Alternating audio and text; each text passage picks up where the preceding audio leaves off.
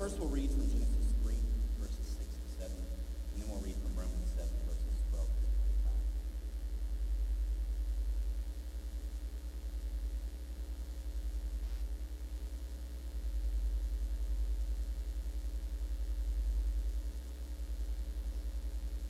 So this is immediately after, this is the moment when Adam and Eve become free. So when the woman saw that the tree was good for food and that it was a delight to the eyes, and that the tree was to be desired to make one wise, she took its fruit and ate it. She also gave some to her husband who was with her, and he ate. Then the eyes of both were opened, and they knew that they were naked, and they sewed fig leaves together and made loincloths for themselves. They heard the sound of the Lord God walking in the garden at the time of the evening breeze.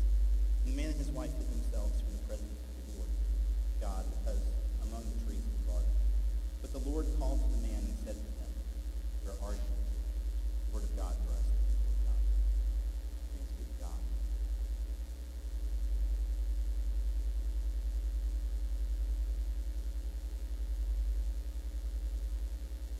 In Romans chapter 7. Begin in verse 12, go through the end of the chapter. So the law is holy, and the commandment is holy and just and good. Did what is good then bring death to me? By no means it was sin working death in me through what is good, in order that sin might be shown to be sin, and through the commandment might become sinful beyond measure. For we know that the law is spiritual, but I am of the flesh, sold into slavery under sin. I do not understand my own actions, for I do not do what I want, but I do the very thing I hate. Now if I do what I do not want, I agree that the law is good. But in fact, it is no longer I that do it, but sin that dwells within me. For I know that nothing good dwells within me, that is, in my flesh. I can will what is right, but I cannot do it. For I do not do the good I want, but the evil I do not want is what I do. Now if I do what I do not want, it is no longer I that do it, but sin that dwells within me. So I find it to be a law that when I want to do what is good, evil lies close to me. For I delight in the law of God in my inmost self. But I see in my members another law at war with the law of my mind, making me captive to the law of sin that dwells in my members. Wretched man that I am, who will rescue me from this body of death? Thanks be to God through Christ Jesus our Lord. So then with my mind I am a slave to the law of God, but with my flesh I am a slave to the law of sin. The word of God for us, the people of God. Thanks be to God. Let's pray once more. May the words of my mouth and the meditations of each of our hearts find acceptance in your sight, Almighty Father, you who are our rock, God. Why do we do what we do? That's the question that Paul raises for us today. We all know where good intentions lead, right? But even so, within us, there's this battle. This battle that Paul describes as being between flesh and spirit, that other places we experience is between our desires and our will. We know what is good, we don't always do it.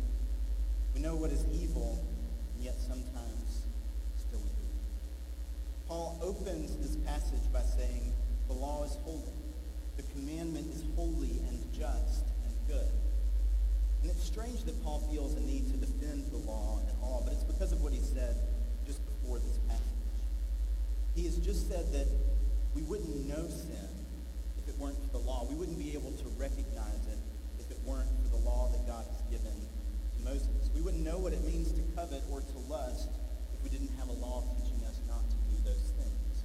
It wouldn't mean that they were okay to do. It just means that we wouldn't know about it. When I was a camp counselor, they taught us that the brain, especially our young brains, can't process negative commands. So if you're beside a swimming pool, you don't say stop running, because what your brain hears is run. You say walk. Give positive commands. Because our brain processes what it is that we hear in positive ways. And so the law not only brings in for us an idea of what it is to do things we shouldn't do, but it also increases our desire to sin. And this is because of the rebellion that enters into our lives on account of sin. There's an innate desire within us prey to it or not, that actually likes to break the rules, to go against the grain, to prove that we're more powerful than the rules that try to hold us down. We don't like rules. We don't like the law, not when they limit what it is that we want to do, so we press back against them. One of my favorite stories from early Christian history is of St. Augustine in his memoir called Confessions. The most painful confession that he gives seems like such a minor thing. He and his friends go into someone else's garden and they steal pears from the tree of that person's garden. And this is what he says about those pears. Fair were those pears, but the pears are not what my wretched soul desired.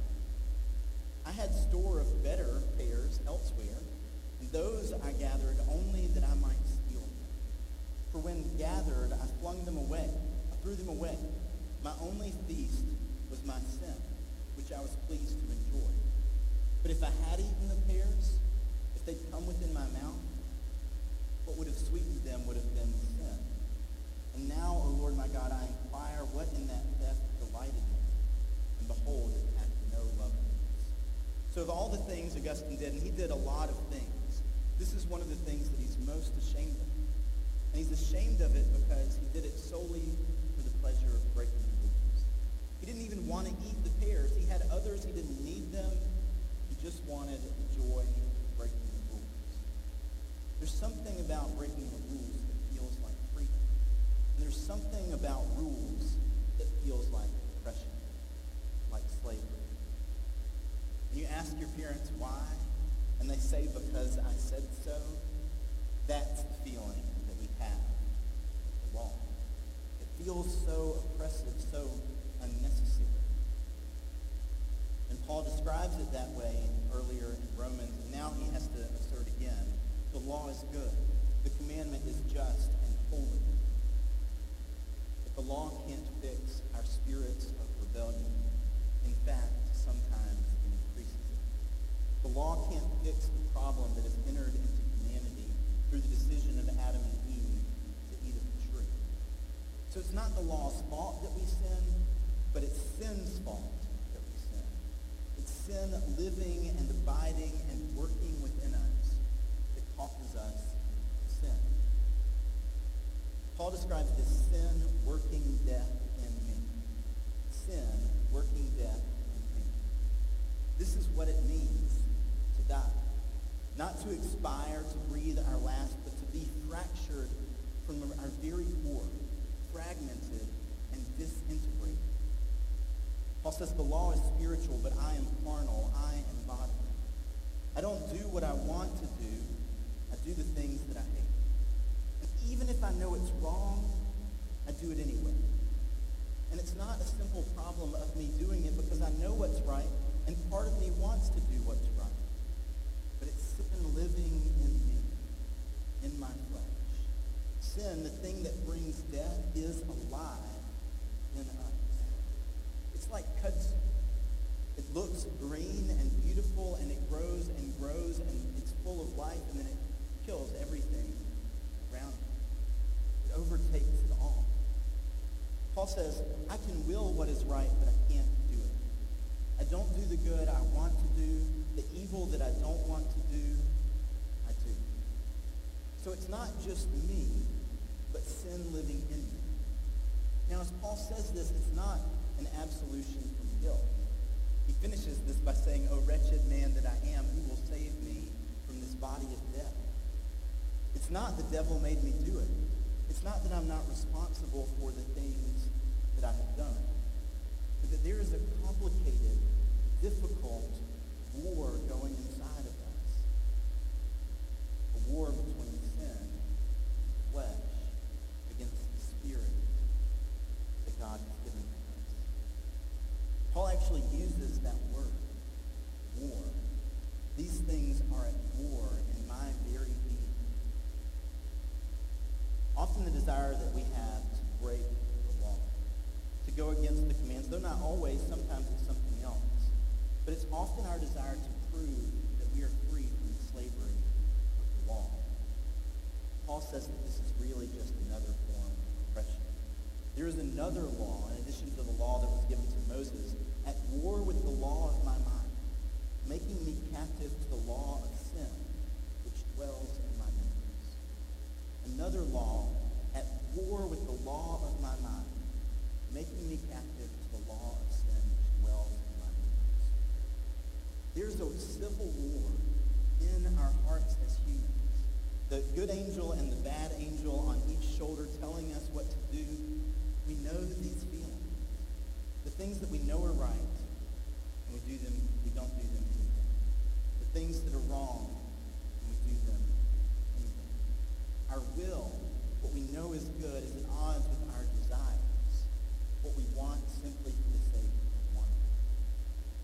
What we know is best, and what we really want, are often at odds with each other. Knowing that something is good is not the same as doing it. We can do all the work we want, teaching the rules and how to follow them. We can know it's wrong and that it's bad for us and still want to do it. Are you going to have the grilled chicken or the fries today? Are you going to be good on your budget and get the gently used car or go for the shiny new one? Are you going to love your enemy or are you going to punch him in the face? Are you going to pray for the one who's hurting? Or are you going to gossip about it? To work, are you going to work hard and ask for help when you need it? Or are you going to game the system so you don't have to work at all? This morning, the alarm clock came earlier than I wanted it to, and frankly, if I didn't have responsibilities here this morning, I might have just rolled over and gone back to bed. It wouldn't have been the best thing for me, but it was what I wanted. So our will is at war with our desires. Our flesh is at war with the Spirit. Our desire to be faithful and holy and righteous is at war with our will to sin, to seek pleasure or satisfaction in all of the wrong places. And we can't break out of this sick cycle on our own because sin is reigning over us. Sin is alive and wreaking havoc and bringing death to our souls. Our will is fragmented. We're at war with ourselves. But this isn't all of the ways that internally sin comes in and tears us apart. There's another aspect in addition to this war going on within ourselves. It's not just that our desires are now at odds with each other. Shame also enters in. Shame is not just embarrassment. I get embarrassed when I trip over my words or trip over my own feet, when I'm clumsy or forgetful or something else. Shame is not just that. It's not just turning red because we made a minor mistake. And shame is not just guilt, though they're too closely tied together. Guilt is an awareness that what we've done is wrong. Shame is the desire to be hidden. Not just to hide what we've done, but to hide who we are. It's a feeble effort to cover ourselves up with fig leaves when the God that we know is everywhere and knows everything is looking for us. It's a sense that we're no longer acceptable, that we're no longer worthy, that if God or other people really knew who we are or what we've done, or even what we continually do, that we would be reviled and unwelcome and unloved, that we would be mocked, that we would be found ultimately lacking and unworthy. And our response to shame is to try the very best we can to cover up, even when it's not about avoiding consequences. It's the desire to stay at home rather than to come and to face everyone else. Shame isolates us from God and from everyone else. No one can know who we really are, we think. Would never be loved. And shame also drives us back into the same sinful behaviors. Because we can't find or don't think that we can find, we're unwilling to find the grace and forgiveness of the Lord. We go back to the other things that provided us comfort that we wanted in the first place. We think if I'm not good enough, I'm not ever going to be good enough, and I might as well be numb to it all. Or I might as well at least enjoy it for a little while. If I'm condemned anyway, I might as well go out with all the fun and happiness I can find. This is what drives our addictions, and not just the culturally stigmatized ones, but all of them. I wonder today what you're desperately afraid that people might find out about. What about you might show up in the news that would be worse than death for you? What are you carrying that has power over you? What guilt can you not let go of, such that it can secular scholars are beginning to recognize the trouble that shame brings into our lives. They say if you bring it into the light, you'll be surprised at how much support you can get. And this is right. But it also trusts everyone a little bit too much. You see, some people are not trustworthy with our shame and our hurts and our pain. Some people will take it and use it to run right over us. But in the church, we're called to do something different. It's why we confess each week. We say, I'm fundamentally a sinner. This is part of the desire that lives in me. But more fundamentally than I'm a sinner, I'm a beloved child of God. The church is full of testimonies of people who can come up before you and say, I used to do all of these things, and I don't struggle with those things anymore. The church is also full of people who are struggling with things and don't know how to say it, who don't know how to ask for help, who are too ashamed to do anything about it because they are worried, desperately worried that they will be proven to be unworthy of love. The call for us today is to give our shame to the Lord, to give it to him in prayer, to give it to him wholly. But it's hard to give our shame just to God if we don't also give it to others.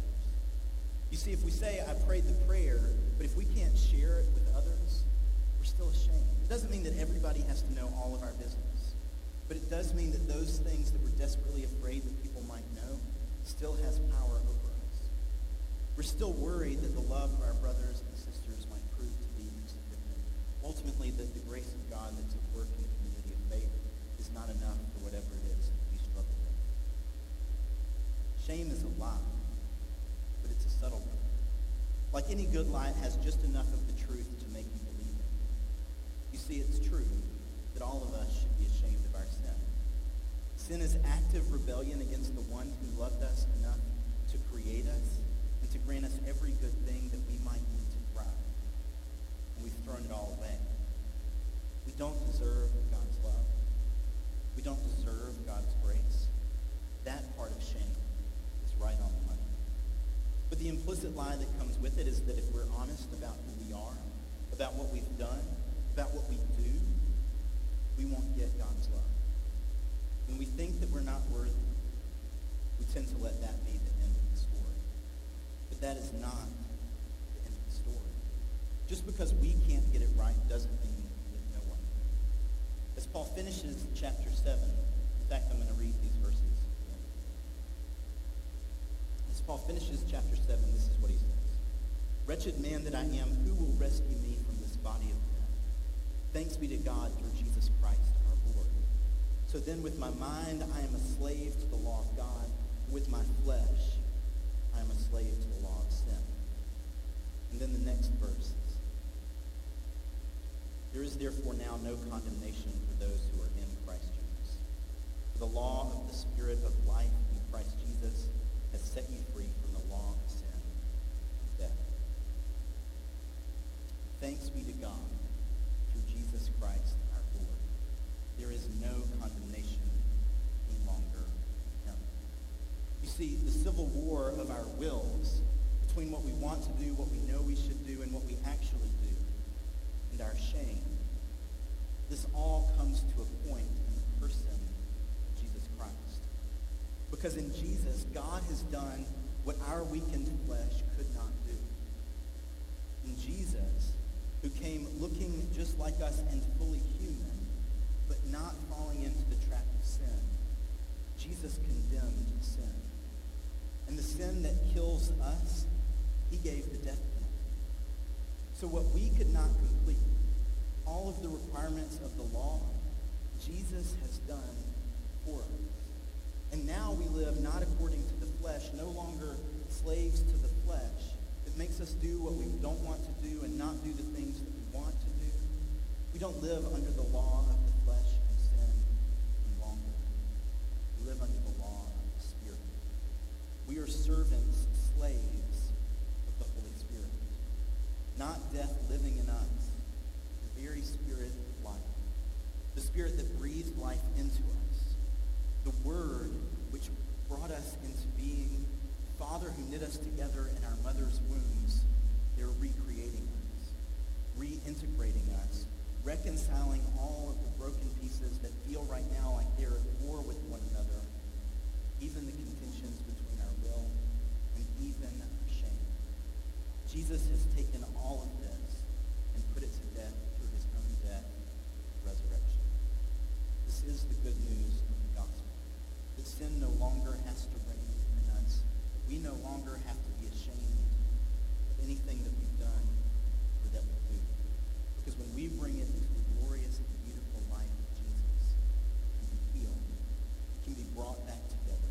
The death that lives in us can be put to death, and new life can be breathed in us beyond our imagination. We pray for you.